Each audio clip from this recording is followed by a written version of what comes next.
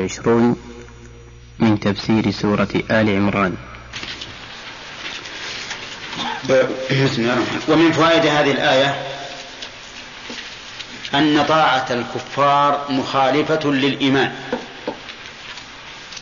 لقوله يا أيها الذين آمنوا، فتكون طاعتهم مخالفة لكمال الإيمان، وقد تصل إلى انتفاء الإيمان بالكلية. من فوائدها أيضا أن حرص الكفار على ذلك من أجل إيماننا، وبناء عليه فإننا ننزل القاعدة السابقة أن ما علق على وصف فإنه يزداد بزيادة ذلك الوصف وقوته. وعلى هذا فثقوا أنه كلما ازداد المؤمنون تمسكا بدينهم ستزداد شراسة الكفار في صدهم عن دينهم. عرفتم هذا؟ ما دام الوصف هو الإيمان فإنه كلما ازدادنا تمسكا بالإيمان ازداد الكفار شراسة في صدنا عن الإيمان. ومثل ذلك أيضا الطاعة والمعصية، كلما ازداد الناس في الإقبال على الله والتمسك بهديه ازداد أهل الفسوق شراسة في القضاء على هذه القوة في الطاعة. طيب، من فوائد هذه الآية أن من أهل الكتاب من لا يحاول إضلالنا عن ديننا، يؤخذ من قوله إن تطيعوا فريقا من الذين أوتوا الكتاب. طيب، وقد ذكرنا الآن أن أهل الكتاب بالنسبة لهذا الأمر 3 أقسام. طيب، ثم قال الله عز وجل وكيف تكفرون إلى آخره.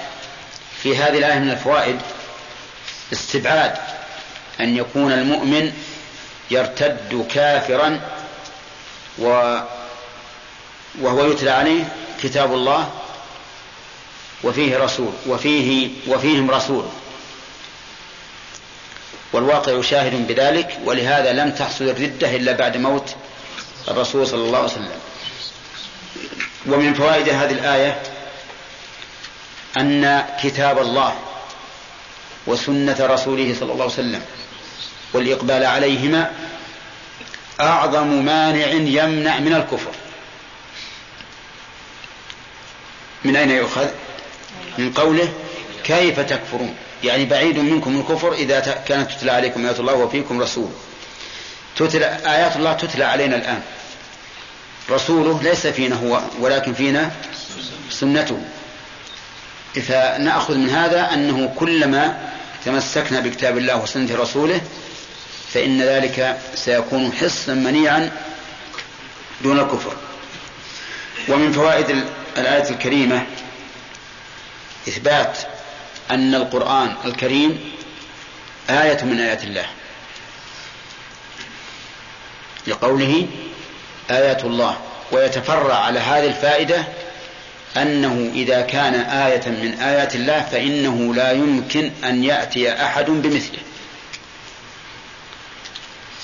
إذ أن الآية هي العلامة التي تعين معلومها، ولو أمكن أحد أن يأتي بمثل القرآن ما كانت آية لله. ومن فوائد هذه الآية أنه ربما نقول إن القرآن آية شرعية وكذلك يتضمن آيات كونية بما أودع الله فيه من الإشارات العظيمة إلى ما في الكون من الآيات، من أجل أن نجعل آيات الله تشمل الشرعية وما دلت عليه هذه الشرعية من الآيات الكونية. ولا ما في شك أن الذي يتلى هو الشرعية، لكن هي تضمنت آيات كونية دلت عليها، مثل قوله والشمس تجري لمستقر لها ذلك تقدير العزيز العليم، والقمر قدرناه منازل حتى عاد كالعرجون القديم، لا الشمس ينبغي لها أن تدرك القمر ولا الليل سابق النهار وكل في فلك يسبحون إلى آخر، إلى آيات كثيرة كونية أشار الله إليها. ومثل قوله والخيل والبغال والحمير لتركبوها وزينة ويخلق ما لا تعلمون. فإن هذه الآية آخر جملة فيها تشمل كل ما يمكن الركوب عليه إلى يوم القيامة. ومثل قوله وما من دابة في الأرض ولا طائر يطير بجناحيه إلا أمم أمثالكم عند بعض العلماء، فإن قوله بجناحيه يخرج الذي يطير بالقوة مثل الطائرات الحديدية هذه، فإنها ليست من الأمم التي هي أمثالنا. ومن فوائد هذه الآية الكريمة الحث على الاعتصام بالله، لقوله ومن يعتصم بالله فقد هدي. ومن فوائدها بشارة من وفق للاعتصام بالله بأنه مهدي، وهذه فرد من أفراد البشارات الكثيرة التي إذا تدبرها الإنسان حمد الله سبحانه وتعالى على نعمته أنه قد هداه وأنعم عليه. ومن فوائد هذه الآية أن دين الله عز وجل دين مستقيم، بقوله إلى صراط مستقيم، والمراد به صراط الله، وهو مستقيم في كل شيء. إن نظرت إلى الحقوق وجدته مستقيما فيها، ليس فيه جور، فلله علينا حقوق، ولأنفسنا علينا حقوق، ولأهلنا علينا حقوق، ولزائرنا علينا حقوق، ولكل أحد حق على أحد. قال النبي عليه الصلاة والسلام لعبد الله بن عمرو بن العاص فأعطي كل ذي حق حقه. إذن هذا عدل، يعني ليس فيه جنف ولا في حق الخالق عز وجل. حتى حق الخالق لا بد أن يكون لنا حقوق، لا نجحف على أنفسنا ولا على من له حق علينا، وهذا من استقامة هذا الدين. ولكن نبهنا فيما سبق على مسألة، وهي أن بعض الناس يقول إن دين الإسلام دين المساواة، وبينا أن هذا خطأ، بل دين الإسلام دين العدل، دين العدل، لأن أكثر ما في القرآن نفي المساواة لا إثبات المساواة. صح؟ ها؟ قل هل يستوي الذين يعلمون والذين لا يعلمون، قل هل يستوي الأعمى والبصير أم هل تستوي الظلمات والنور، وآيات كثيرة فيها نفي الاستواء، أنها ما يستوي هذا وهذا. لكن العدل إن الله يأمر بالعدل، وذكرنا أن هذه العبارة دخل فيها من قال إنه يسوى بين الرجل والمرأة، وبين العالم والجاهل، وبين كل إنسان وآخر، مع التميز في الصفات، مع الاختلاف في الصفات، وتميز كل واحد من الآخر عن الآخر بصفاته. وهذا لا شك أنه خطأ، ولا يأتي الإسلام به. الإسلام يأتي بالعدل، أن تعطي كل ذي حق حقه. ثم قال الله تعالى مبتدأ درس الليلة يا أيها الذين آمنوا اتقوا الله حق تقاته. بينا فيما سبق أن الله إذا صدر الخطاب بالنداء فهو دليل على إيش؟ على العناية والاهتمام به. ثم إذا وجه الخطاب إلى المؤمنين ففيه فوائد. أولا الإغراء والحث، كأنه قال يا أيها الذين آمنوا لإيمانكم ولكونكم مؤمنين افعلوا كيت وكيت، أو لا تفعلوا كذا وكذا. ثانيا أن ما يذكر فهو من مقتضى الإيمان، ولهذا وجه للمؤمنين. ثالثا أن المخالفة في هذا الشيء تنقص الإيمان، فانتبهوا لهذا. فصار عندنا 4 أمور: تسطير الخطاب بالنداء يدل على الاهتمام به، وتوجيهه إلى المؤمنين يفيد ثلاث فوائد. الإغراء هو الحث، وأن القيام بذلك من مقتضى الإيمان، وأن المخالفة فيه نقص في الإيمان. يقول الله عز وجل: يا أيها الذين آمنوا اتقوا الله. وما أكثر ما أمر الله بالتقوى في كتابه في آيات كثيرة، بل جعلها الله تعالى وصية لجميع الخلق: ولقد وصينا الذين أوتوا الكتاب من قبلكم وإياكم أن اتقوا الله. والتقوى مأخوذة من الوقاية، ولهذا يقال إن أصلها وقوى مؤنث من الوقاية. والوقاية اتخاذ الإنسان ما يقيه الذي يضره. ولهذا نقول إن أجمع تفسير للتقوى أن يقال: التقوى اتخاذ وقاية من عذاب الله بفعل أوامره واجتناب نواهيه. هذا أجمع ما يقال. وقوله عز وجل: اتقوا الله حق تقاته. حق هذا مفعول مطلق مبين لنوع التقوى التي أمرنا بها، أي اتقوا الله على هذا الوجه حق تقاته. ومعنى حق تقاته أن تتقوا الله ما استطعتم،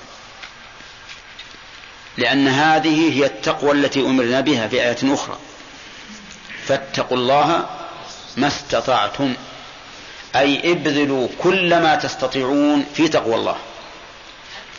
ولهذا لا تظنوا أن هذه الآية فاتقوا الله ما استطعتم أنها تهون التقوى، لأن بعض الناس يتخذ من هذه الآية تهوينا لأمر التقوى ويقول: اتقوا الله ما استطعتم.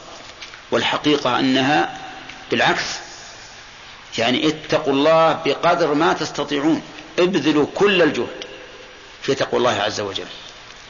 فيكون قوله حق تقاته موازيا لقوله ما استطعتم. وبناء على هذا تكون الآية محكمة، أي غير منسوخة. وهذا القول هو الراجح. ومقابله أن الآية منسوخة، وأنها أمر بما فيه مشقة، وأن المراد بتقوى الله أن يذكر فلا ينسى، ويطاع فلا يعصى، ويشكر فلا يكفر. ولكن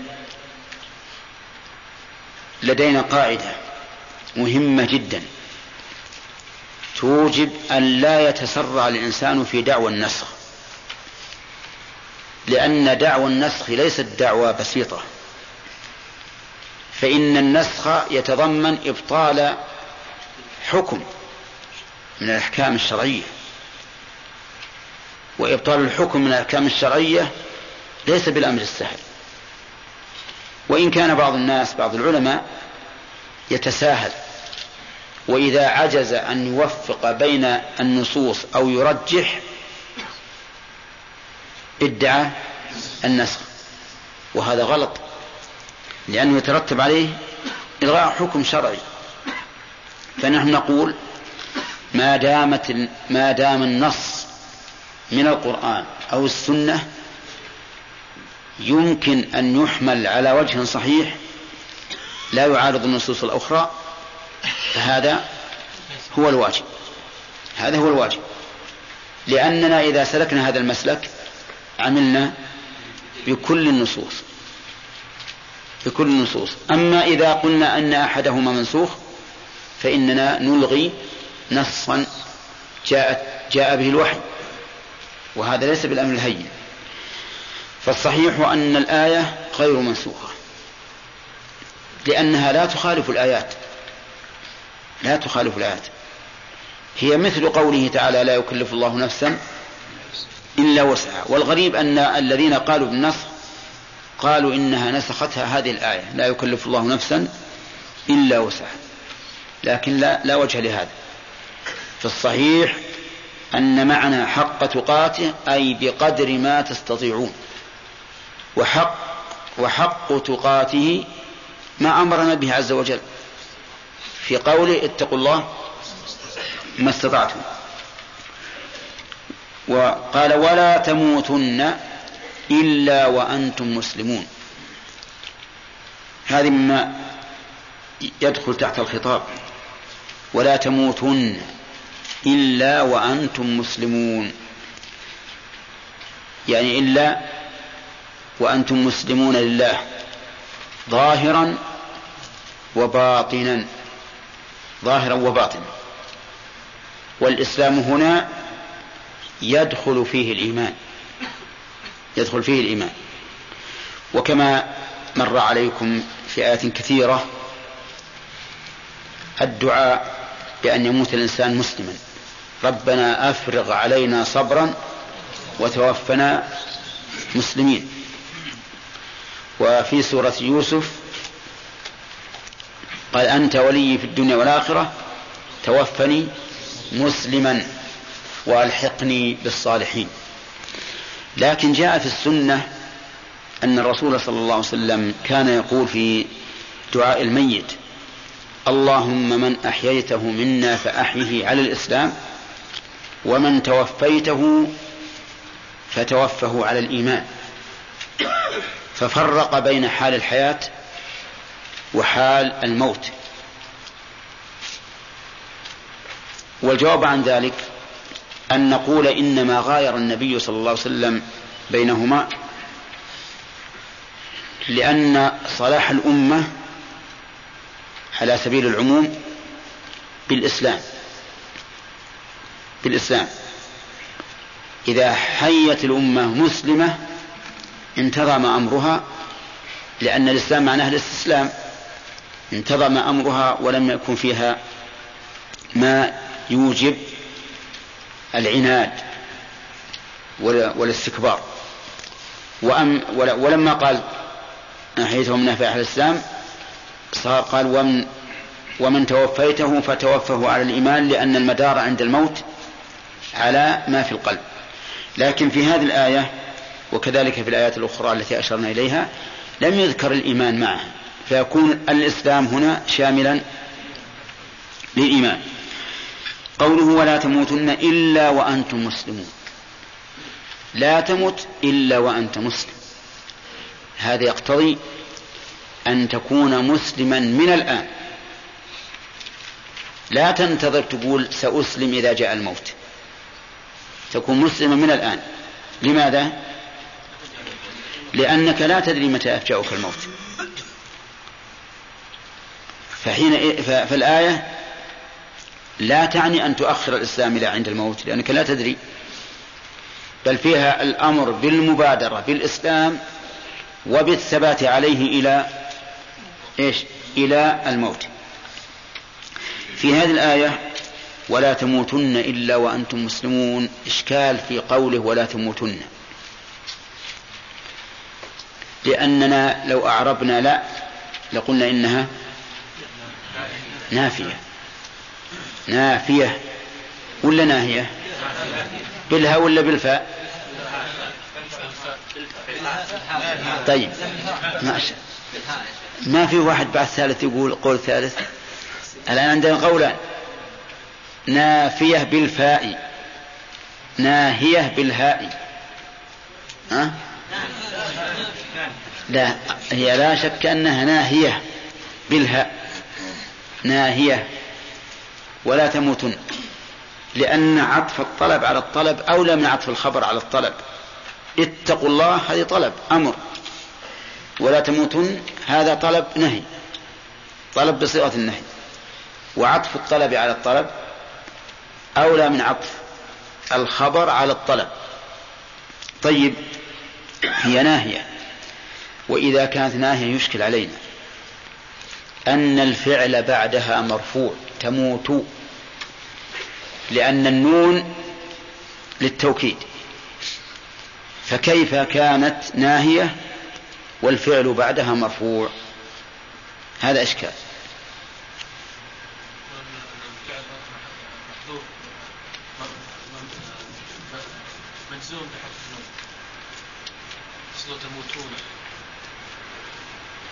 والنون هذه موجودة توكيد. وين راحت أيهم الفعل؟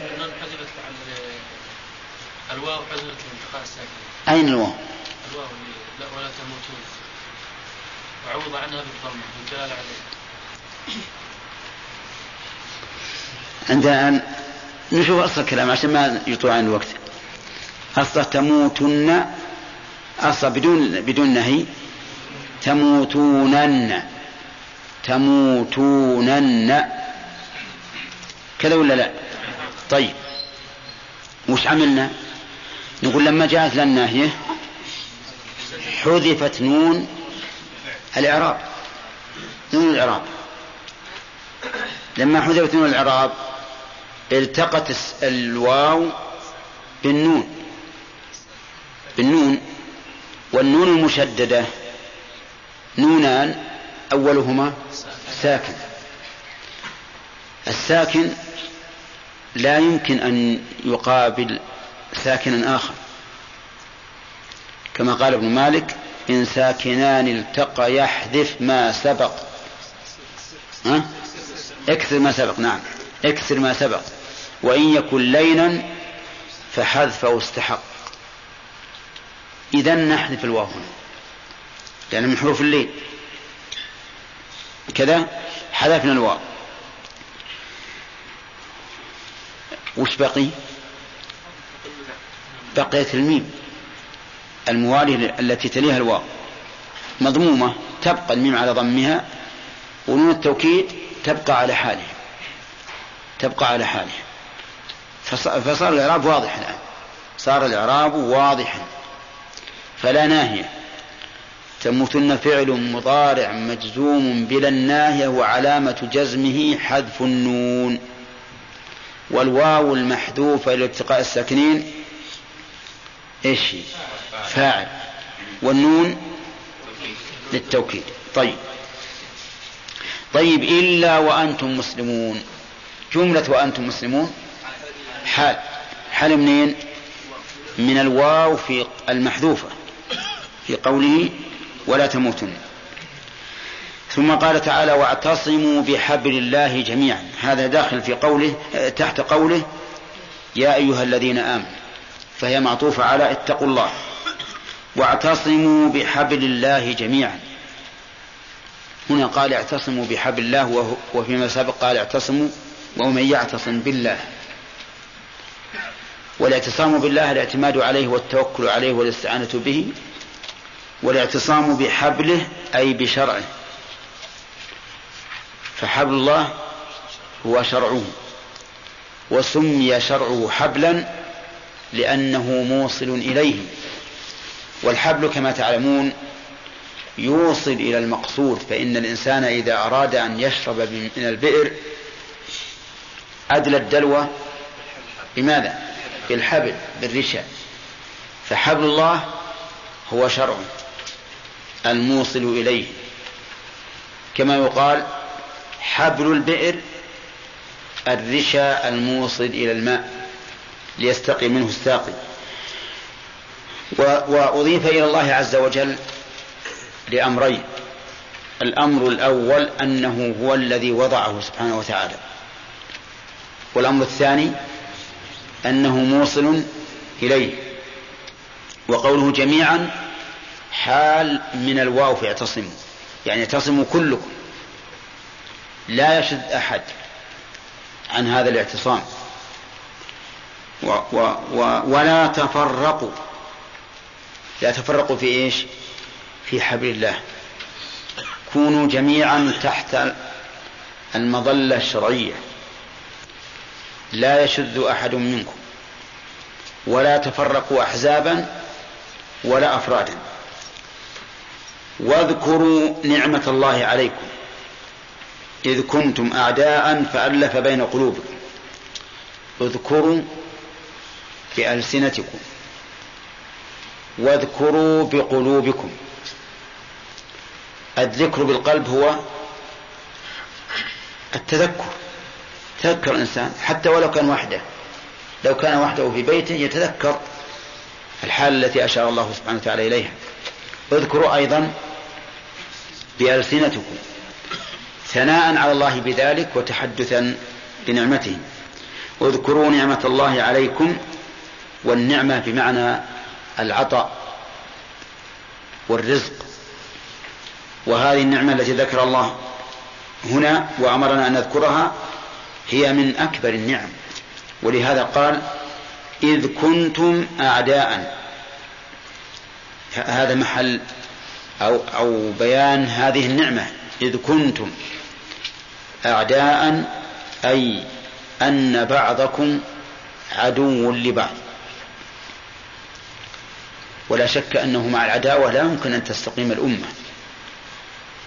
فالعداوة التي كانت بينهم قبل الإسلام أزالها الله تعالى بالإسلام. ومن ذلك ما كان بين قبائل العرب من قريش وهوازن وغيرهم، وما كان بين قبائل الأنصار بين الأوس والخزرج، حروب وفتن وعداوات وثأرات، شيء يعني إذا قرأه الإنسان في التاريخ يقول إن من أكبر نعمة الله على العرب أن جاء بهذا الإسلام. ولهذا ذكرهم النبي صلى الله عليه وسلم، ذكر الأنصار بذلك حين قسم غنائم حنين. وكان رسول الله صلى الله عليه وسلم حكيما، أعطى المؤلفة قلوبهم عطاء كثيرا، حتى إنه يعطي الإنسان 100 ناقة، فصار في قلوب بعض الأنصار شيء، حتى إنهم قالوا وجد أصحابه فأعطاهم، أو كلمة نحوها. فبلغ ذلك النبي صلى الله عليه وسلم فأمرهم أن يجتمعوا وأن لا يدخل معهم أحد. اجتمعوا فجاء إليهم وذكرهم بنعمة الله عز وجل عليهم، وقال لهم ألم أجدكم ضلالا فهداكم الله بي؟ قالوا الله ورسوله أمن. قال ألم يجدكم عالة فأغناكم الله بي؟ قالوا الله ورسوله أمن. قال ألم أجدكم متفرقين فجمعكم الله بي؟ قالوا الله ورسوله أمن. كلما قال شيئا وذكرهم به اعترفوا بأن الله ورسوله أمن. ولكنه عليه الصلاة والسلام لما ذكرهم بفضله عليهم قال لو شئتم لقلتم جئتنا طريدا فآويناك، وذكر عليه الصلاة والسلام فضلهم عليه. ثم قال أما ترضون أن يذهب الناس بالشاة والبعير وتذهبون برسول الله صلى الله عليه وسلم إلى رحالكم؟ لولا الهجرة لكنت امرأ من الأنصار. الأنصار شعار والناس دثار، حتى جعلوا يبكون وخضبوا لحاهم بدموعهم رضي الله عنهم، واقتنعوا اقتناعا كاملا. الشاهد من هذا أنه ذكرهم صلوات الله وسلامه عليه أنهم كانوا متفرقين فجمعهم الله به وألفهم به. ولهذا يذكر الله سبحانه وتعالى هؤلاء فقال إذ كنتم أعداء فألف بين قلوبكم. ألف يعني جمع، ومنه قولنا ألف فلان كتابا يعني جمعه. وقوله بين قلوبكم ولم يقل بينكم، لأن الائتلاف في القلوب، وهذا هو الذي عليه المدار. ليس المدار الائتلاف بالأجسام. كم من أمة ائتلفت بأجسامها لكن قلوبها متفرقة، كما قال الله تعالى عن اليهود: تحسبهم جميعا وقلوبهم شتى. ولا فائدة من اجتماع الأبدان مع تفرق القلوب.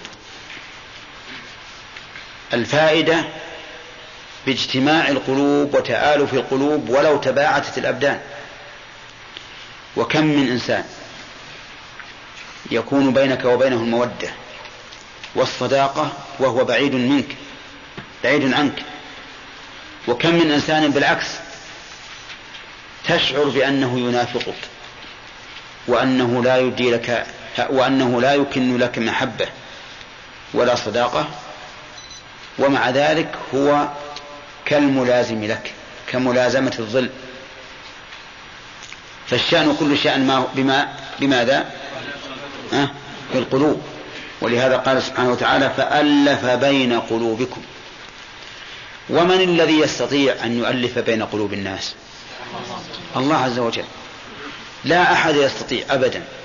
يقول الله تعالى لنبيه محمد صلى الله عليه وسلم: لو أنفقت ما في الأرض جميعا ما ألفت بين قلوبهم ولكن الله ألف بينهم. صحيح أن المال يؤلف، ولهذا جعل الله تعالى للمؤلفة قلوبهم نصيبا من الزكاة، وكان النبي عليه الصلاة والسلام يعطي المؤلفة قلوبهم. لكن ثقوا أن ما كان مؤلفا لشيء فإنه سوف ينعدم تأليفه بإيش؟ بزوال هذا الشيء وفقد هذا الشيء. لكن التأليف الذي يكون على الإيمان ومن الرحمن عز وجل هذا لا ينفصل. ولهذا قال سبحانه وتعالى: فألف بين قلوبكم فأصبحتم بنعمته إخوانا. نقف على هذا. لا يقال يعني الدين دين مساواة. نعم. بل هو دين عدل، ولا شك انه دين عدل. نعم. لكن نجد كثير يعني من العبادات ان فيها مساواة. وش مثل ايش؟ الصلاة فيها مساواة بين الفقير والغني لا، هذا عدل. هذا نقول عدل. والجهاد ايضا نقول عدل. اصل كل ما جاءت مساواة بحق فهي عدل، واذا جاءت مساواة بغير حق فهي جور. نعم. ولا تستحق الصلاة ما يستوي الناس فيها. العاجز عن القيام لازمه القيام، والعاجز عن استقبال القبلة لازم استقبال القبلة. يعني يكون كلهم في اتجاه واحد يعني. عدل. نفس الاتجاه. لا. قد لازم الإنسان القبلة إذا كان عاجزا تكون القبلة وراءه. نعم. الله إليك. ما ذكره بعض العلماء من قوله تعالى: فاتقوا الله ما استطعتم، هذا في الأحكام العملية. وفي قوله فاتقوا الله حق تقاته هذا في الأعمال القلبية وما يتعلق بالتوحيد. قل هل هذا سليم؟ لا، مو سليم أبدا. حتى القلوب ما يجوز الإنسان يعني يستمر في عمل القلب، لأن هذا يؤدي إلى كارثة. الإنسان لو استمر في الوساوس هلك، مع أنه لا يؤخذ عليه، لأن النبي عليه الصلاة والسلام لما شكي عليه الوساوس قال: فليستعذ بالله ولينتهي. فأمر بقطع هذه الوساوس بالاستعانة بالله عز وجل، بالاستعاذة بالله عز وجل، وبالانتهاء. نعم. أحسن الله إليك. الكمال الذي أورده في قوله تعالى: وما من دابة في الأرض ولا طائر يطير بجناحيه، ما فهمنا. يقول بعض الناس إن الطائرة ما هي تطير بجناحيها. الجناح لا يتحرك، إنما تطير بمحركاتها. نعم. لكن أنا قلت إن بعض الناس يقول، وأنا لا أرتضي هذا القول، أقول إن قوله ولا طائر يطير بجناحيه كقولهم مشى على رجليه أو بطش بيديه أو نظر بعينيه وما أشبه ذلك، فهي ذكر آلة الطيران. أما الطائرة هذه الحديدية فهي قد يمنع الإنسان القول بنفي طيرانها في جناحها أو بجناحها، لأن حقيقة تطير بجناحها، ولا لا؟ الطائرات المروحية اللي كانت من أول أنا أذكرها ويمكن بعضكم يذكرها، في طائرات فيها محرك بارز، محرك مروحة في نفس الجناح، بارزة لها آذان. الآن الطائرات النفاثة فيها مراوح أيضا، ها؟ لكنها من داخل نعم، ها؟ وفي الأجنحة أيضا، وفي الأجنحة. وفي واحد من الإخوان الطيبين الطيارين يعني كاتب تحليل على الطائرة وتركيبها، يقول إنها مركبة على الطائر تماما، الطائر اللي خلقه الله، في انحرافها يمينا أو شمالا، وفي انخفاضها، وفي طيرانها. وقال إن الطائر إذا أراد يعني ينحرف يمين يسار حرك بعض الجناحين، نعم، وإذا أراد ينزل يكون له وضع خاص في ذيله، وإذا أراد يرتفع كذلك، وأن الطائرة مركبة تماما عليه. وحنا نشاهد الطائرة الآن عند النزول في الجناح، في جناحها أشياء راجعة للهواء ترتفع، وعند الهبوط أيضا فيها شيء. المهم أن نقول إن الطائرة في الحقيقة تطير بجناحها. يشكل عليها الطيارة العمودية. نعم، الطيارة العمودية. اي نعم، هذه مرفوع جناحها فقط، ما عنده جناح. لا مرفوع. المروحة اللي فوق، المروحة اللي فوق هذه رافعة جناحها. من قال نسخ الله حق القاتل. نعم. فسروها بأن يكون الإنسان دائما في طاعة الله، ما يغفل عن شيء أبدا، أن يذكر فلا ينسى ليلا ونهارا، إلا عاد في حال النوم ما أظنهم يجبونها. نعم. نعم. نعم. إذا جمع بين الإسلام والإيمان فالإسلام أنقص من الإيمان، يكون بالاستسلام الظاهر، وإن كان الإيمان في القلب ضعيف، ويكون الإيمان ما وقر في القلب. نعم. إيه لكن ناقص، ويكون من المؤمنين الكمل والمسلمين عندهم نقص. نعم.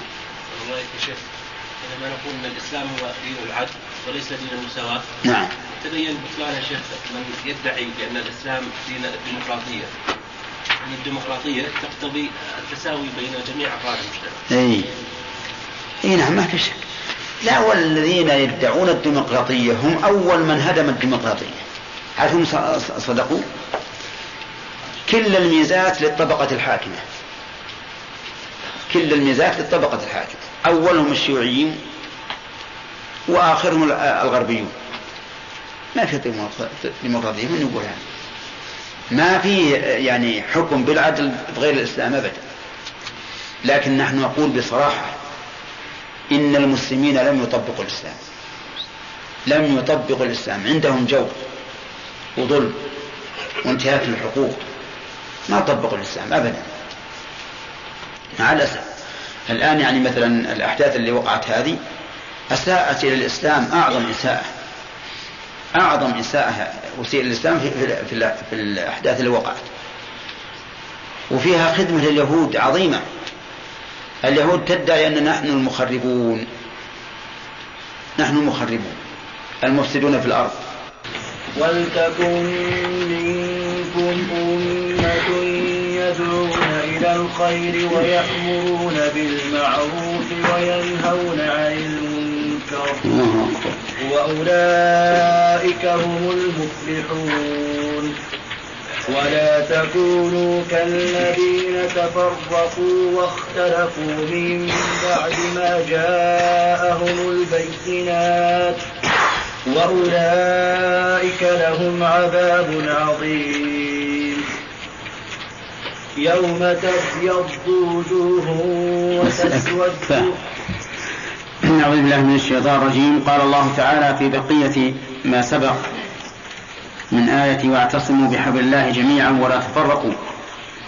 قال الله تعالى وكنتم على شفا حفرة من النار فأنقذكم منها كذلك يبين الله لكم الآيات آياته لعلكم تهتدون.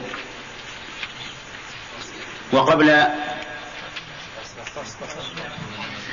نعم طيب وقبل أن نتكلم على بقيتها نناقش فيما سبق في قوله تعالى يا أيها الذين آمنوا اتقوا الله حق تقاته. هل هذه الآية محكمة أو منسوخة؟ نعم يعني فيها قولان للعلماء. نعم فيها قولان للعلماء. نعم قال بعض العلماء أنها منسوخة كقوله تعالى لا يكلف الله نفسا إلا وسعها. نعم لكن الصحيح أنها محكمة. نعم. وأنها لا تنافي الآية المذكورة. ومن شرط النسخ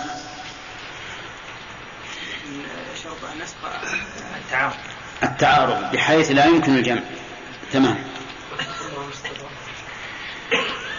طيب عبد المنان قوله تعالى ولا تموتن إلا وأنتم مسلمون ما معناها هذه الجملة؟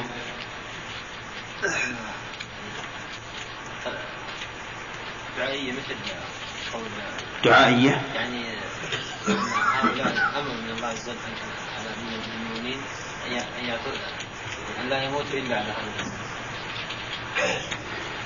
صحيح شغل قبل يا عبد الرحمن كل مرة نقول لك. طيب أقول هل الإنسان يملك نفسه عند الموت؟ يعني لأن ولا تموتن إلا وأنتم مسلمون يعني أمر بالإسلام عند الموت. يعني يفعل الأسباب التي يفعل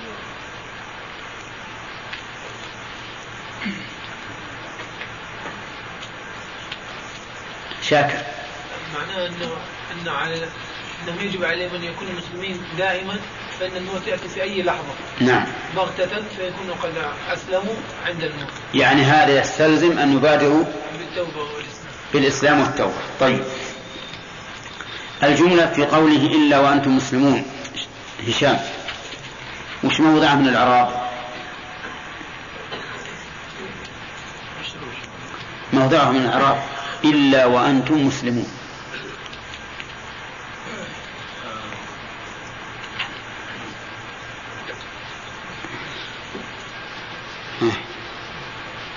ما حضرت؟ ما هنا شيء.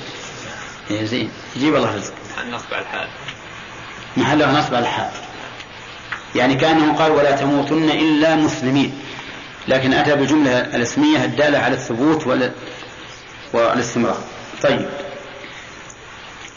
قوله تعالى اعتصموا بحبل الله جميعا ما المراد بحبل الله؟ نعم شرع الله. لماذا سمي حبل الله؟ لأنه موصل إلى الله عز وجل. طيب قوله تعالى واذكروا نعمة الله عليكم إذ كنتم أعداء فألف بين قلوبكم. ما هذه النعمة التي أمرهم الله تعالى بتذكرها؟ النعمة هذه أنهم كانوا أعداء قبل مجيء الإسلام فجاء الإسلام فألف بين قلوبهم فتأليف القلوب هذه نعمة من الله سبحانه وتعالى. نعم. هل تعرف شيئا مما جرى مما يدل على عداوتهم؟ نعم ما جرى بين الأوس والخزرج من الحروب الطاحنة إلا أن أصلح بهم رسول الله صلى الله عليه وسلم لما جاء الإسلام. يعني ذكروا أنها بقت 120 سنة هذه الحروب وحروب قريش مع ذلك قبائل العرب بعضها مع بعض. طيب هنا قال ألف بين قلوبكم ولم يقل بينكم.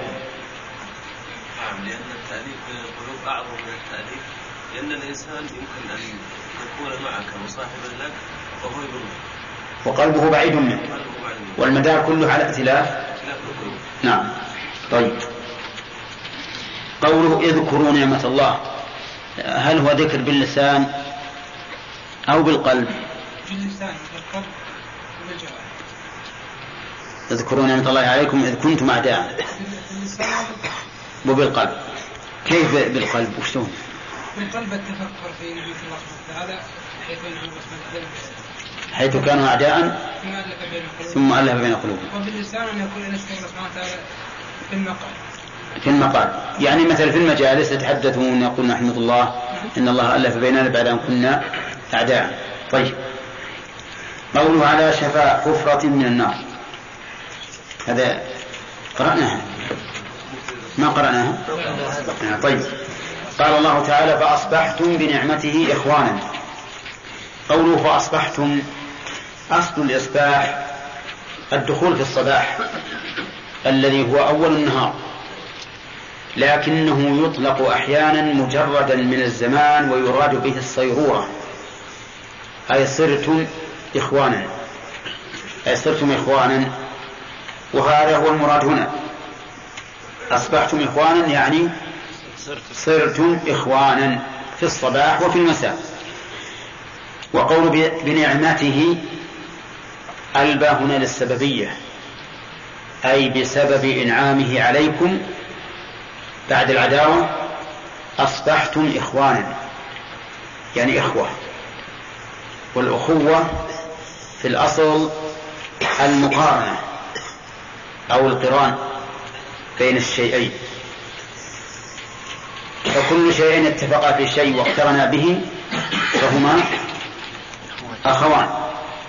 فمعنى إخوانا أي مقترنين مؤتلفين، كأنما بينكم رابطة النسب، بل أعظم من رابطة النسب، لأن أخوة الدين أعظم من أخوة النسب، بل إن أخوة النسب تتلاشى إذا لم توجد أخوة الدين. ودليل هذا أن نوحا عليه الصلاة والسلام قال رب إن ابني من أهلي وإن وعدك الحق وأنت أحكم الحاكمين. قال يا نوح إنه ليس من أهلك، ليس من أهلك، مع أنه ابنه بضعة منه، لكنه ليس من أهله، إنه عمل غير صالح، يعني أنه عمل عملا غير صالح، فهو كافر وأنت رسول، فليس بينكما نسب يعني قرابة. فالأخوة الإيمانية أقوى رابطة من الأخوة النسبية، فإذا اجتمع قوى بعضهما بعضا إذا كان أخاك من النسب وهو أيضا أخوك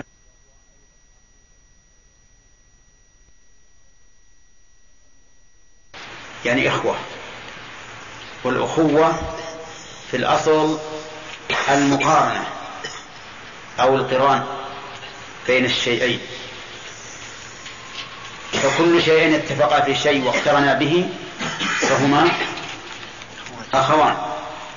فمعنى إخوانا أي مقترنين مؤتلفين، كأنما بينكم رابطة النسب، بل أعظم من رابطة النسب، لأن أخوة الدين أعظم من أخوة النسب، بل إن أخوة النسب تتلاشى إذا لم توجد أخوة الدين. ودليل هذا أن نوحا عليه الصلاة والسلام قال رب إن ابني من أهلي وإن وعدك الحق وأنت أحكم الحاكمين.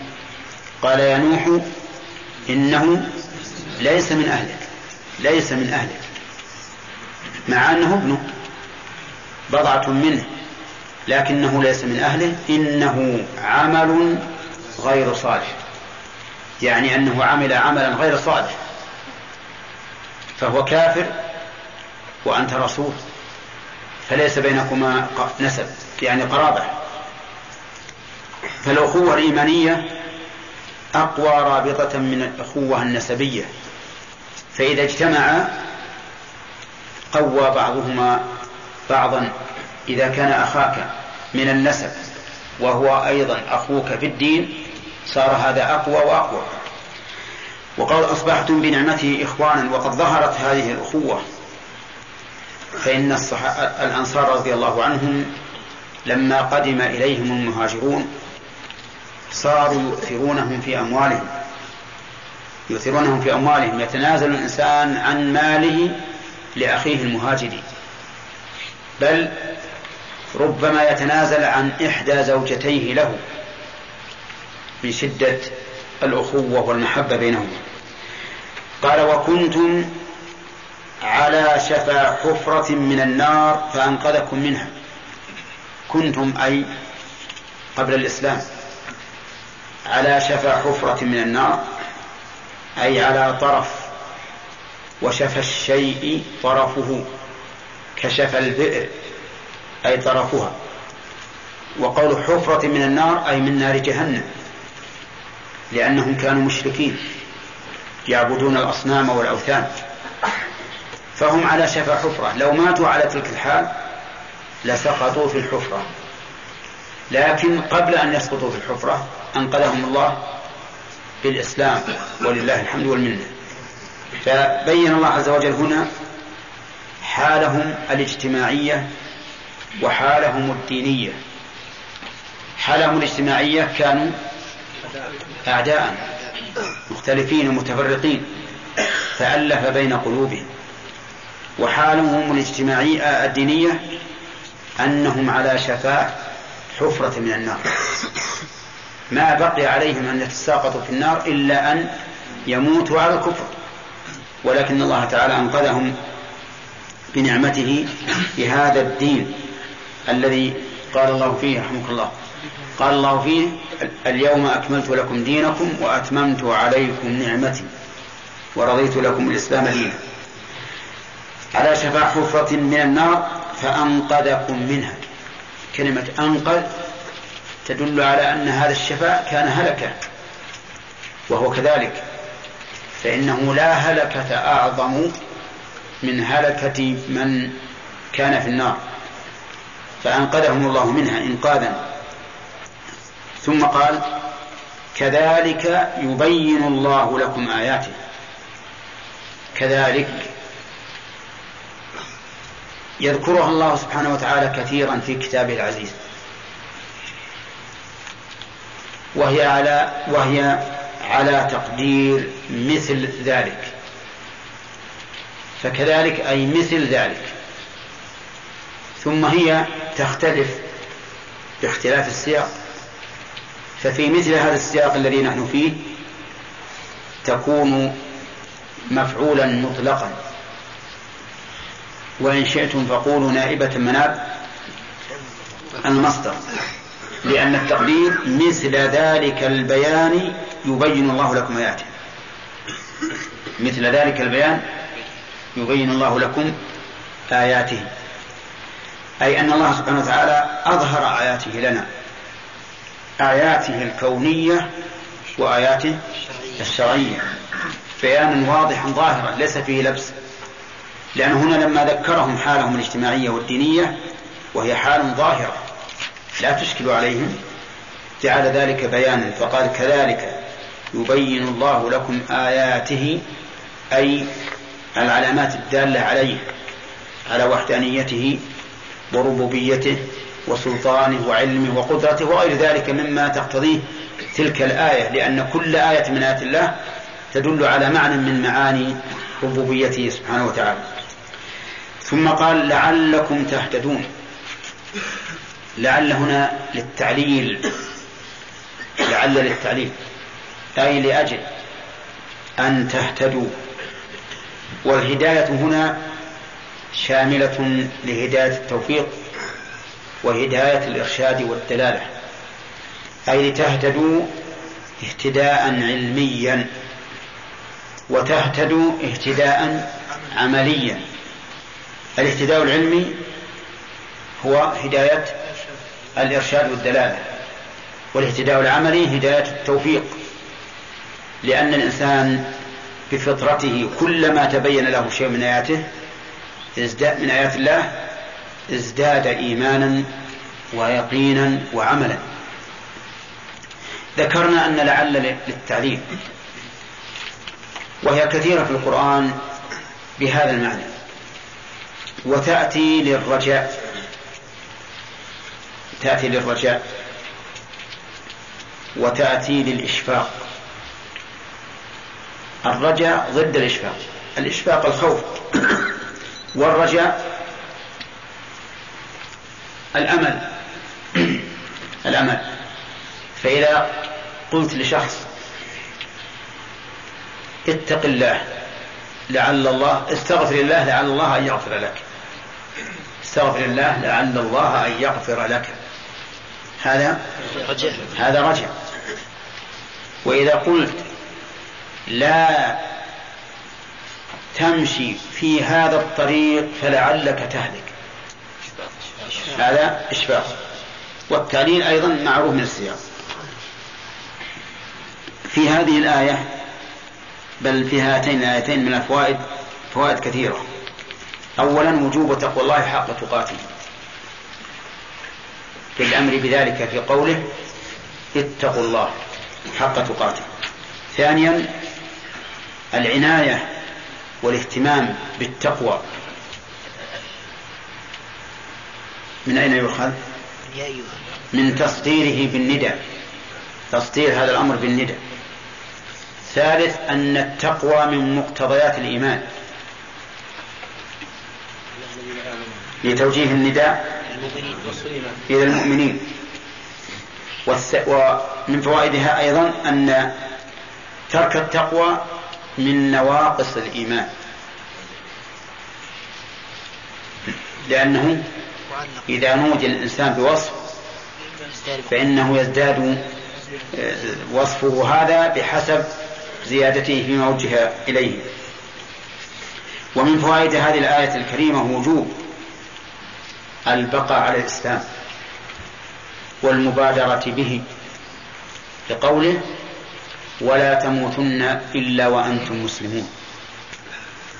ومن فوائدها أن المدار على الخاتمة، نسأل الله أن يحسن لنا ولكم الخاتمة، المدار على الخاتمة لقوله لا تموتن إلا وأنتم مسلمون. ومصداق ذلك حديث عبد الله بن مسعود رضي الله عنه قال إن الرجل لا يعمل بعمل أهل الجنة حتى ما يكون بينه وبينها إلا ذراع فيسبق عليه الكتاب فيعمل بعمل أهل النار فيدخلها، وإن أحدكم لا يعمل بعمل أهل النار حتى ما يكون بينه وبينها إلا ذراع فيسبق عليه الكتاب فيعمل بعمل أهل الجنة فيدخلها. لكن الأول ورد فيه قيد والحمد لله يريح البال ويزيل الخوف. إن الرجل لا يعمل بعمل أهل الجنة فيما يبدو للناس وهو من أهل النار. ورد هذا الحديث في قصة الرجل الذي كان مع النبي عليه الصلاة والسلام في غزاة، وكان شجاعا مقداما لا يدع شاذة ولا فاذة، فقال النبي صلى الله عليه وسلم هذا من أهل النار، هذا من أهل النار، نسأل الله العافية. فعظم ذلك على الصحابة وشق عليهم، كيف يكون هذا الرجل من أهل النار وهو بهذه المثابة في جهاده؟ فقال رجل والله لألزمنه يعني لأصاحبنه حتى أنظر ما عاقبته. فذهب الرجل فأصابه سهم، أصاب هذا الرجل الشجاع سهم فجزع، فأخذ سيفه واتكأ عليه حتى خرج من ظهره، أعوذ بالله، جعله هكذا في صدره حتى خرج من ظهره ومات. فلما أصبح الرجل غدا إلى رسول الله صلى الله عليه وسلم وقال إن الذي قلت، قال أشهد أنك رسول الله، قال أشهد أنك رسول الله. قال وبما؟ قال إن الرجل الذي قلت إنه من أهل النار فعل كيت وكيت. فقوله ثم قال الرسول عليه الصلاة والسلام إن الرجل لا يعمل بعمل أهل الجنة فيما يبدو للناس وهو من أهل النار.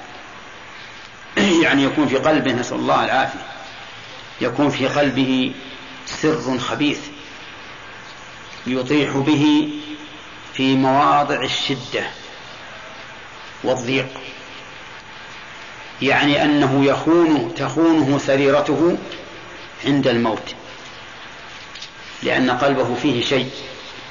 ولهذا يجب علي وعليكم أن نطهر قلوبنا دائما وأبدا، نغسلها.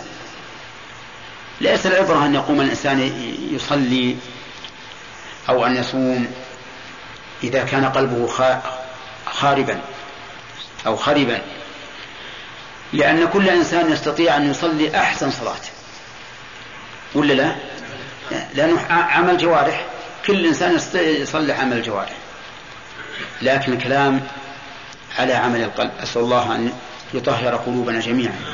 الكلام على عمل القلب، احرصوا بارك الله فيكم على ملاحظة القلوب وإصلاحها وإخراج النفاق منها وإخراج الشك وإبعاده وإخراج الحسد والغل والحقد على المسلمين، لأن كل هذه من خصال اليهود. أحسد الناس وأشدهم غلا اليهود.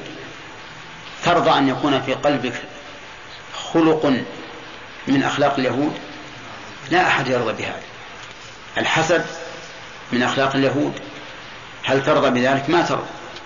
النفاق من أخلاق المنافقين، ما أحد يرضى بذلك أن يكون منافقا. فالمهم احرصوا حرصا شديدا على إصلاح القلوب.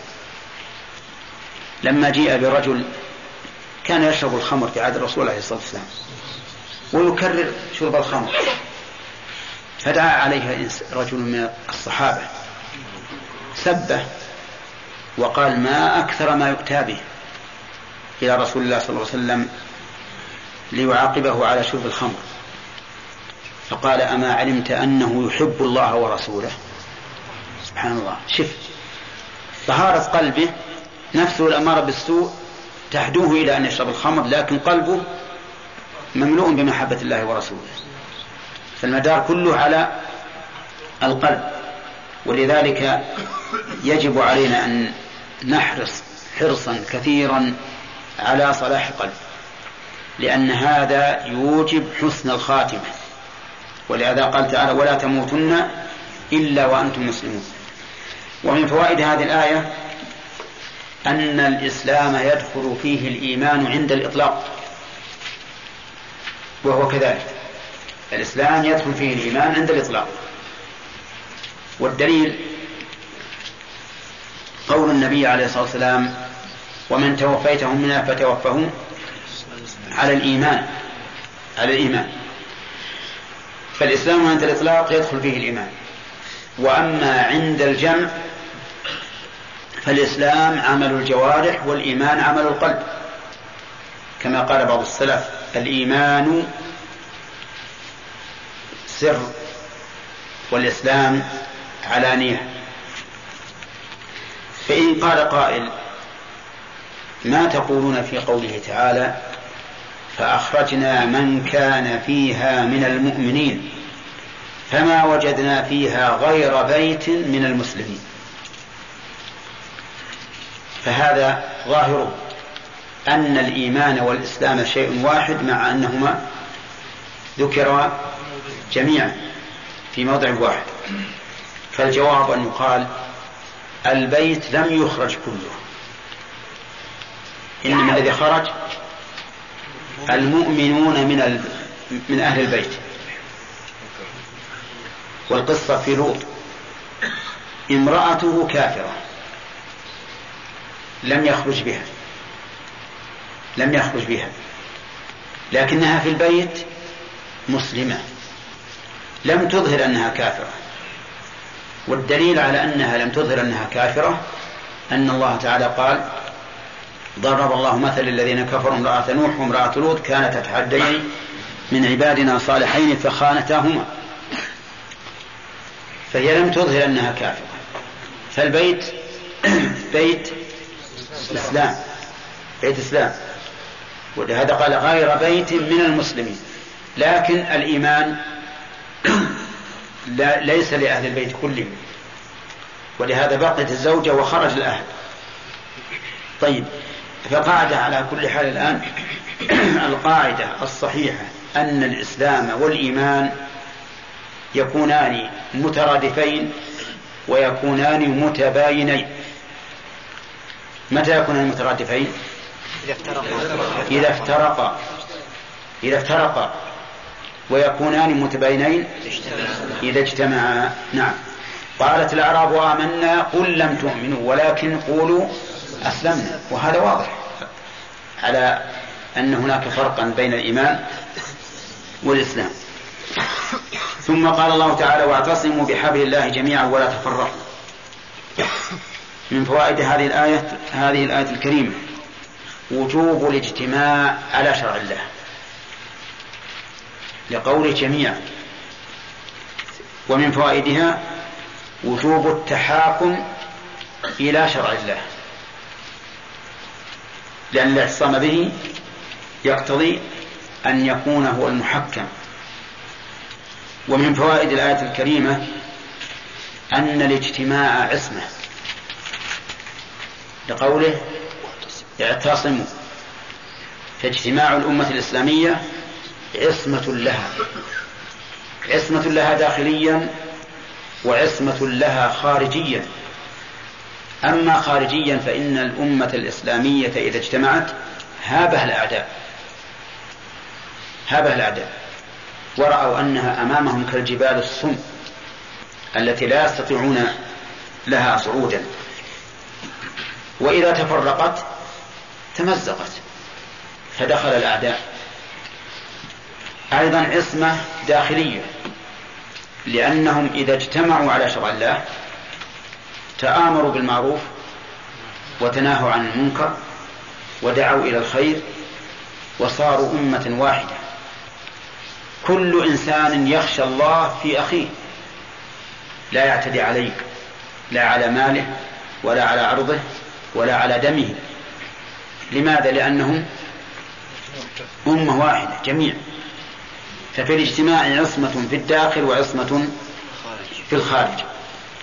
ومن فوائد الآية تحريم التفرق. ولكن ما معنى التفرق هنا؟ التفرق في الأقوال أو في الأبدان أو في القلوب؟ في القلوب. المدار على التفرق في القلوب. في الأبدان ضروري سيتفرق الناس، كل ينام في بيته. في الأقوال أيضا يتفرقون. وما أكثر الخلاف بين أهل العلم قديما وحديثا في المسائل العلمية، لكن في القلوب هو الذي يجب على المسلمين أن يبعدوا التفرق بينهم في القلوب، لأنه هو اللي عليه المدار. ولهذا قال الرسول عليه الصلاة والسلام لا تختلفوا فتختلف قلوبكم، فالمدار على القلوب. إذن يحرم في هذه الآية دليل على تحريم التفرق في القلوب. حتى لو تفرقت الأبدان أو تفرقت الأقوال فالواجب أن القلوب لا تتفرق. وما أكثر ما نعرض عليكم اختلاف الصحابة رضي الله عنهم في الاجتهاد المؤدي إلى التفرق في الأقوال، لكن القلوب واحدة ما تتفرق، ولا يكره بعضهم بعضا إذا خالفه في الرأي. بل إني أقول لكم كما قلت سابقا إنه ينبغي للإنسان العاقل أنه إذا خالفه أخوه في رأيه بمقتضى الدليل عنده أن يكون ذلك أدعى إلى قوة المحبة له. لماذا؟ لأنه خالفه للدليل والثاني أيضا خالفه للدليل، فكان ينبغي عليه أن تكون محبته أقوى، لأن الرجل لم يحابني في ذات الله وإنما قدم محبة الله، وأنا حينما أخالفه تقديما لإيش؟ لمحبة الله عز وجل. فالإنسان العاقل المؤمن هو الذي لا يزيد مخالفة أخيه له في الرأي المخالفة المبنية على الاجتهاد إلا محبة له وتمسكا به، خلافا لما يفعل بعض الناس الآن، ومع الأسف أنهم طلبة علم إذا خالفه أخوه في الرأي مع أنه لا يعلم الصواب عنده أو عند أخيه أبغضه وكرهه وهاجره، وربما يلاقيه فاسق فيسلم عليه ويلاقيه أخوه الذي خالفه في الرأي ولا يسلم عليه، وما ذاك إلا من الشيطان. الشيطان هو الذي يريد أن يوقع العداوة بين المسلمين ولا سيما بين طلبة العلم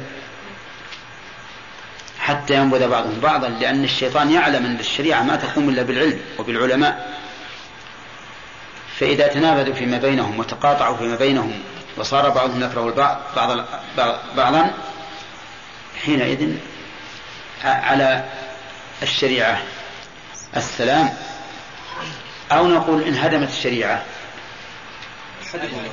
هذا الثاني إذا قلنا عليه السلام معناه سلمت، وهي لم تسلم، لكن الناس يقولون عليه السلام كناية عن التوديع والذهاب. طيب، يقول: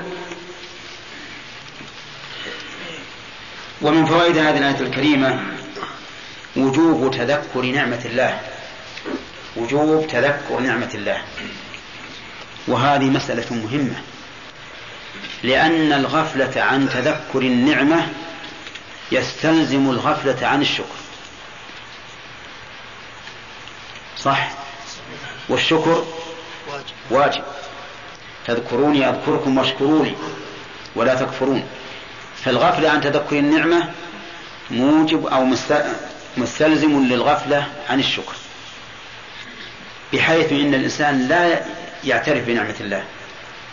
يجب أن تتذكر نعمة الله عليك كل شيء، في الأمور الدينية، في الأمور الدنيوية، المالية والجاهية والخلقية والأهل، كل شيء. مثلا اذكر نعمة الله عليك بالعلم، لأنك تعرف أن في الناس من هو إيش؟ جاهل. لا تقول والله أنا إنعام الله على شيخ الإسلام ابن تيمية أكبر من نعمته علي، لا، قل نعمة الله علي أكبر من نعمته على من هو دوني في العلم. طيب، اذكر نعمة الله عليك بالصحة، فإن من الناس، بل إن كثيرا من الناس يعن من المرض وأنت في صحة. اذكر هذه النعمة، حتى لو فيك مثل مرض في عضو من أعضائك أو عيب في عضو من أعضائك، فاذكر من هو أشد، من هو مريض بعضوين ومعيب بعيبين، وهكذا. أيضا اذكر نعمة الله عليك بالدين، إذا أنعم الله عليك بالدين، وهذا أكبر نعمة، لأنه هو الربح في الدنيا والآخرة. اذكر نعمة الله عليك بالدين في مقابل ثمن الكفار، هذا في أصل الإيمان.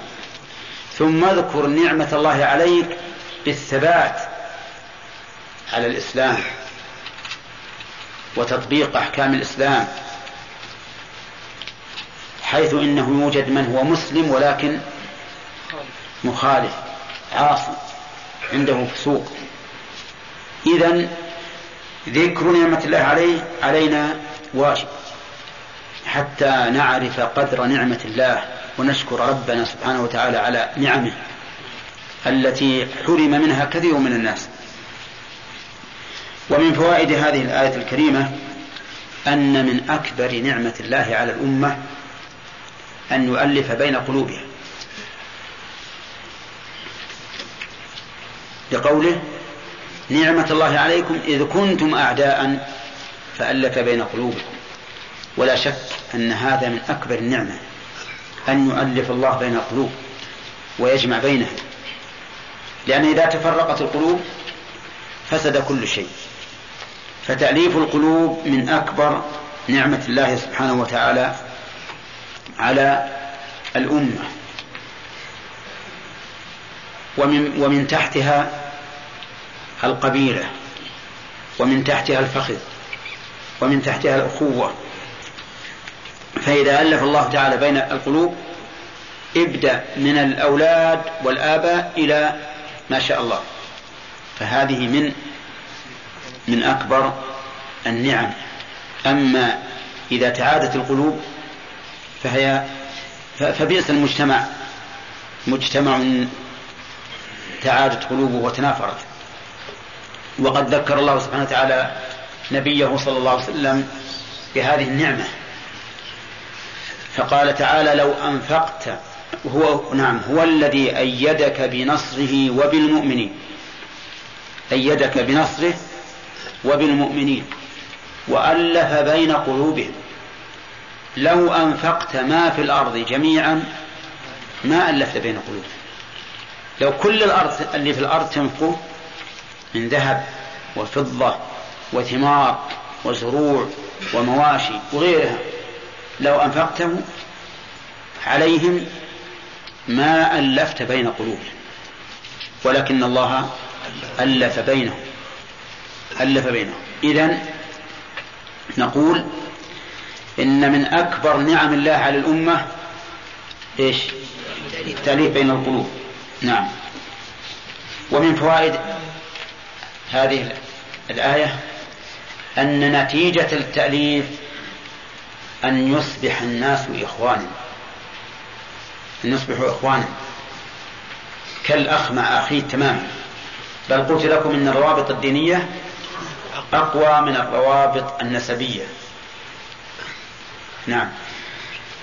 ومن فوائد الآية الكريمة أنك إذا رأيت الناس متفرقين فإن هذا عنوان على شقائهم، وأن النعمة سلبت منهم. صح؟ لأنه قال: أصبحتم بنعمته إخوانا. فإذا لم تتحقق الأخوة والتأليف بين القلوب فإن ذلك دليل على أن النعمة سلبت منه. النعمة في هذا الأمر سلبت منه. ومن فوائد الآية الكريمة منة الله سبحانه وتعالى على الصحابة بالذات، حيث ألف بين قلوبهم بعد أن كانوا أعداء فأصبحوا إخوانا رضي الله عنهم، وهم الذين طبقوا مقتضى الأخوة الحقيقية الصادقة التي بنيت على الإيمان،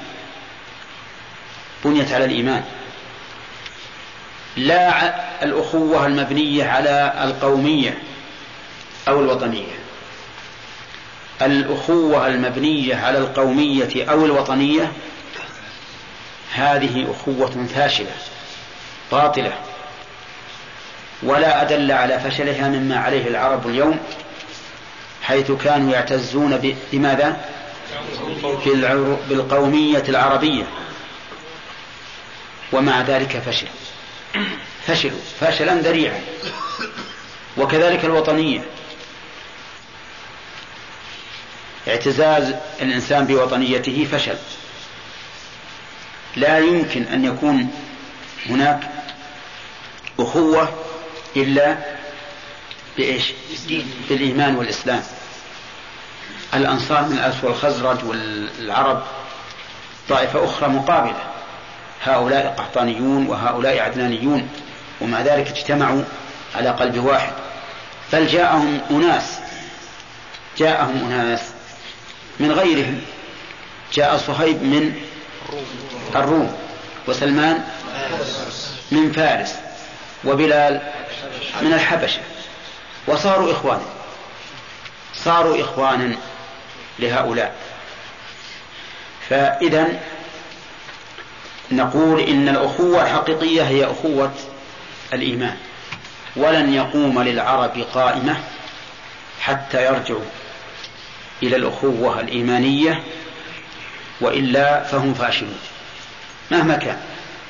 ولا يمكن أن يسعدوا بظفر أو نصر ما دام هذا هتاف بالقومية وما أشبهها. ومن فوائد الآية الكريمة منة الله سبحانه وتعالى على أهل الخطاب الذين خطبوا بهذه الآيات، حيث كانوا على شفا حفرة من النار فأنقذهم منها، يعني أن الله بعث فيهم محمدا صلى الله عليه وسلم فاهتدوا به قبل أن يموتوا. وإذا كان هذا نعمة على هؤلاء فهو أيضا نعمة على من بعدهم إلى يوم القيامة. فأكبر نعمة ينعم الله بها الإنسان ينعم الله بها على الإنسان أن ينقذه من النار. نعم. ومن فوائد هذه الآية الكريمة إثبات العقوبة بالنار، لقوله وكنتم على شفا حفرة من النار. ومن فوائد الآية الكريمة أن الله سبحانه وتعالى خالق لعمل العبد، أن الله خالق لعمل العبد. من أين تؤخذ؟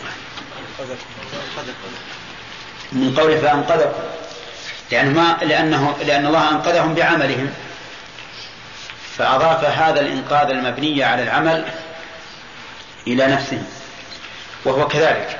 وهذا مذهب أهل السنة والجماعة، أن الله تعالى خالق العبد وخالق عمل العبد. فالعبد ليس مستقلا، بل هو مخلوق في ذاته وفي إرادته وفي عمله. والله خلقكم وما تعملون، أي وعملكم على قول، أو والذي تعملونه على قول آخر. وإذا خلق المعمول فهو خالق للعمل، لأن المعمول نتيجة العمل. فالآية دالة على أن الله خالق لأعمال العباد، سواء جعلت ما مصدرية أو موصولة. نعم. ما نكمل. هذا يتبين يا شيخ يعني مسؤولية طلبة العلم مشايخ خصوصا في تأصيل هذه القاعدة، بأن الأخوة يعني الأصل فيها أخوة الدين، نعم، وليست أخوة القومية ولا الشعوبية ولا إلى آخره. نعم. لكن مع الأسف الشديد يا شيخ الآن يعني في الآونة يعني في الوقت الحاضر خصوصا، لأن الظروف السياسية هي التي تفرض هذه القواعد الآن. فنجد الآن التباقض يا شيخ، يعني وصل أقصى بين شعوب المنطقة بسبب يعني تجد الكويتي يكره الفلسطيني الآن، أو السعودي يكره اليمني يكره السوداني. وكيف هذه الشيء القاعدة؟ يعني الواجب بارك الله فيكم، هذه مسألة تحتاج إلى وقت طويل، لكن نذكر منها ما شاء الله. الواجب أن لا تتعلق الشعوب بالحكام. الحكام أناس يحرصون على كراسيهم وأن لا تؤتى. فالشعوب يجب أن يسيروا على منهج الله، سواء سار عليه الحكام أم لم يسيروا.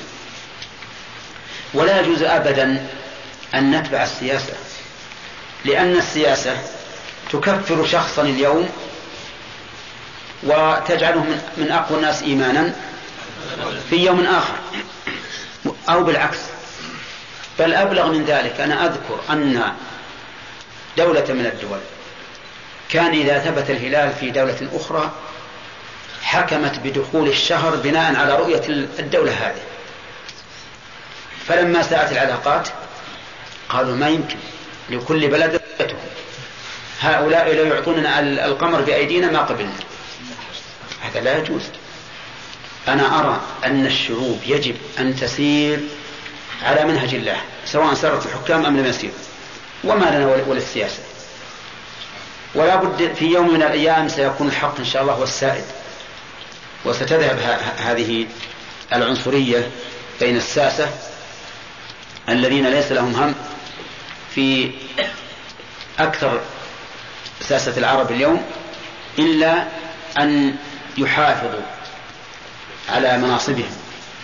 ولذلك تجدهم يعلنون أشياء هم منها بريئون، ولكن بس يريدون بها الدعاية، وإلا فهم أبعد الناس عن تحقيق ما يقولونه. بل ربما صرحوا تصريحا بينا بأنهم لا يريدون هذا الذي يدعونه اليوم، كل ذلك من أجل كسب الغوغاء. كما أن على الناس أيضا أن لا ينصاعوا وراء الشعارات والدعايات والعواطف، ينظروا بعين العقل لا بعين البصر، لأن عند الناس بعض الناس عنده بصر ولا عنده بصيرة، عنده سمع وليس عنده عقل. فالواجب أن لا تنظر بعين البصر بل بعين البصيرة، ولا تنظر بسمع الأذن بل بسمع العقل، وإلا فإن السياسة سوف تجتاحك ولا تدري. كل يوم يكون لك رأي، كل يوم يكون لك متبوع. فأنا أرى أن الشعوب يجب أن يكونوا كما هم مسلمون إخوة، سواء كانوا من السعوديين أو اليمنيين أو العراقيين أو الشاميين أو الفلسطينيين أو المصريين أو السودانيين أو من أي شعب. حتى لو يجينا واحد من أمريكا وهو مسلم فهو أخونا، لأن الرابطة التي يجب أن تكون بين الشعوب هي الإسلام، هذه الرابطة. أما أهواء حكامهم فهذه إليهم، ما علينا منهم، يمشون ونحن نمشي في خط معاكس إذا كانوا ليسوا على شريعة الله. نعم. الرجل الذي كان يؤتى النبي صلى الله عليه وسلم وكان يشرب الخمر، فقال عليه الصلاة والسلام في هذا الحديث أنه يحب الله ورسوله. نعم. فمحبة الله عز وجل ورسوله تستدعي أن الإنسان يبتعد عن هذه المعاصي. نعم. كيف التوفيق؟ لا، التوفيق بسيط، لأن المحبة قد تكون مع قوة الدافع ينساها الإنسان، ولعل هذا قد اعتاد الخمر اعتيادا لم يتمكن من الإقلاع عنه في أول الأمر، لأن مراتب الخمر مراتب التحريم كما هو معروف 4 مراتب: التحليل ثم التعريض ثم التحريم أوقات الصلاة ثم التحريم المطلق. نعم. شيخ، ما رأيك في بعض الشباب يكون في أول حياته مرتكبا لبعض المعاصي ويكون في جاهليته، ثم بعد أن من الله على الإسلام يجلس في مجالس فيتذكر هذه الأيام التي عصى الله فيها حتى تكون له فيها عبرة وحتى يعتبر الأخر؟ يعني يذكرها الناس؟ لا أبدا، ما يجوز. لا، يعني يذكر قصة توبة. لا، توبة لا أدري، لكن على كل حال المعاصي اللي ذكرها لا يقولها. إن أراد أن يذكرها كقصة، رجل كان يفعل كذا ويفعل كذا ومن الله عليه بالهداية، هذا طيب. أما أن يذكرها كحديث حاصل له، هذا هتك لستر الله عليه. ولتكن منكم أمة يدعون إلى الخير ويأمرون بالمعروف وينهون عن المنكر وأولئك هم المفلحون. ولا تكونوا كالذين تفرقوا واختلفوا من بعد ما جاءهم البينات وأولئك لهم عذاب عظيم. بس. أعوذ بالله من الشيطان الرجيم. قال الله عز وجل: ولتكن منكم أمة يدعون إلى الخير ويأمرون بالمعروف وينهون عن المنكر وأولئك هم المفلحون. أظن ما سبق انتهى الكلام عليه. فوائده. طيب، أخذنا إلى قوله: ولا تموتن إلا وأنتم مسلمون. ها؟ نعم. قال الله عز وجل: كذلك يبين الله لكم آياته لعلكم تهتدون. من فوائد هذه الآية أن الله عز وجل بين لنا الآيات الكونية والشرعية. وجه هذا أن آيات جمع مضاف، والجمع المضاف يفيد العموم، وبيان آيات الكونية ظاهرة. بيان آيات الكونية ظاهرة: الشمس والقمر والنجوم والجبال والبحار والأنهار وغير ذلك. والشرعية كذلك ظاهرة لمن فتح الله عليه معرفة ما أنزل الله على رسله عز وجل. ثم الآيات الكونية بيانها ليس مجرد أن تعرف أن هذه الآية لا يقدر على خلقها وتصريفها إلا الله فقط، لكن أن تستدل بالسنن الماضية على السنن الحاضرة. مثلا إهلاك الله الأمم السابقين نستدل به على أن سنة الله في الخلق واحدة، فالذي أهلك الأمم السابقة بذنوبهم يهلك هذه الأمة أيضا بذنوبهم، كما قال الله تعالى: أولم يسيروا في الأرض فينظروا كيف كان عاقبة الذين من قبلهم دمر الله عليهم وللكافرين أمثالهم. ومن فوائد هذه الآية الرد على أهل البدع الذين حرفوا نصوص الكتاب والسنة إلى معان لا يدل عليها ظاهرها. ووجه ذلك أننا إذا قلنا إن المراد بهذه الآيات والأحاديث خلاف الظاهر بدون بيان من الله ورسوله، صارت هذه الآيات مبينة أو مبهمة. أنتم تقولون هذا لأني هو الذي أريده، لأنه الذي أنا أريد، أو قد تبين لكم تماما. يعني مثلا إذا قالوا المراد باستواء الله على عرش استيلاؤه عليه بدون بيان من الله ورسوله، نقول طيب، كون الله يعبر باستوى على العرش بدل استولى، هذا بيان ولا إيهام؟ هذا إيهام. إذا قال المراد باليد النعمة والقوة، قلنا سبحان الله، كيف يعبر الله باليد عن النعمة والقوة وهو يريد النعمة والقوة بدون بيان؟ ما هذا إلا إيهام. فالمهم أنه على طريقة ومنهاج أهل البدع وغيرهم أيضا ممن يحرفون الكلمة عن مواضعه بدون بيان من الله ورسوله، يكون القرآن ليس هدى ولا بيان للناس، وكذلك السنة، وهو خلاف هذه الآية وغيرها. ومن فوائد الآية الكريمة محبة الله عز وجل لهداية الخلق، لأنه يبين ليهتدي الناس، إذن فهو يحب من العباد أن يهتدوا. ومن فوائد هذه الآية الكريمة إثبات العلل في أفعال الله. من أين تؤخذ؟ من قول لعلكم، لأن لعل للتعليل،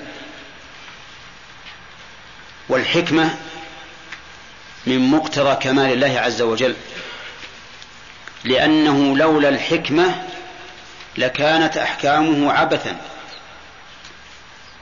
الأحكام الكونية والشرعية، كما قال الله تعالى: وما خلقنا السماوات والأرض وما بينهما لاعبين ما خلقناهما إلا بالحق. إذن فإنكار الحكمة طعن عظيم في الله عز وجل. والذين يقولون إن الله ليس له حكمة والعياذ بالله، وإنما فعله وأمره لمجرد المشيئة، شاء أن يكون هذا فكان، شاء أن يأمر بهذا فأمر، شاء أن ينهى عن هذا فنهى، هؤلاء طعنوا في الله أيما طعن،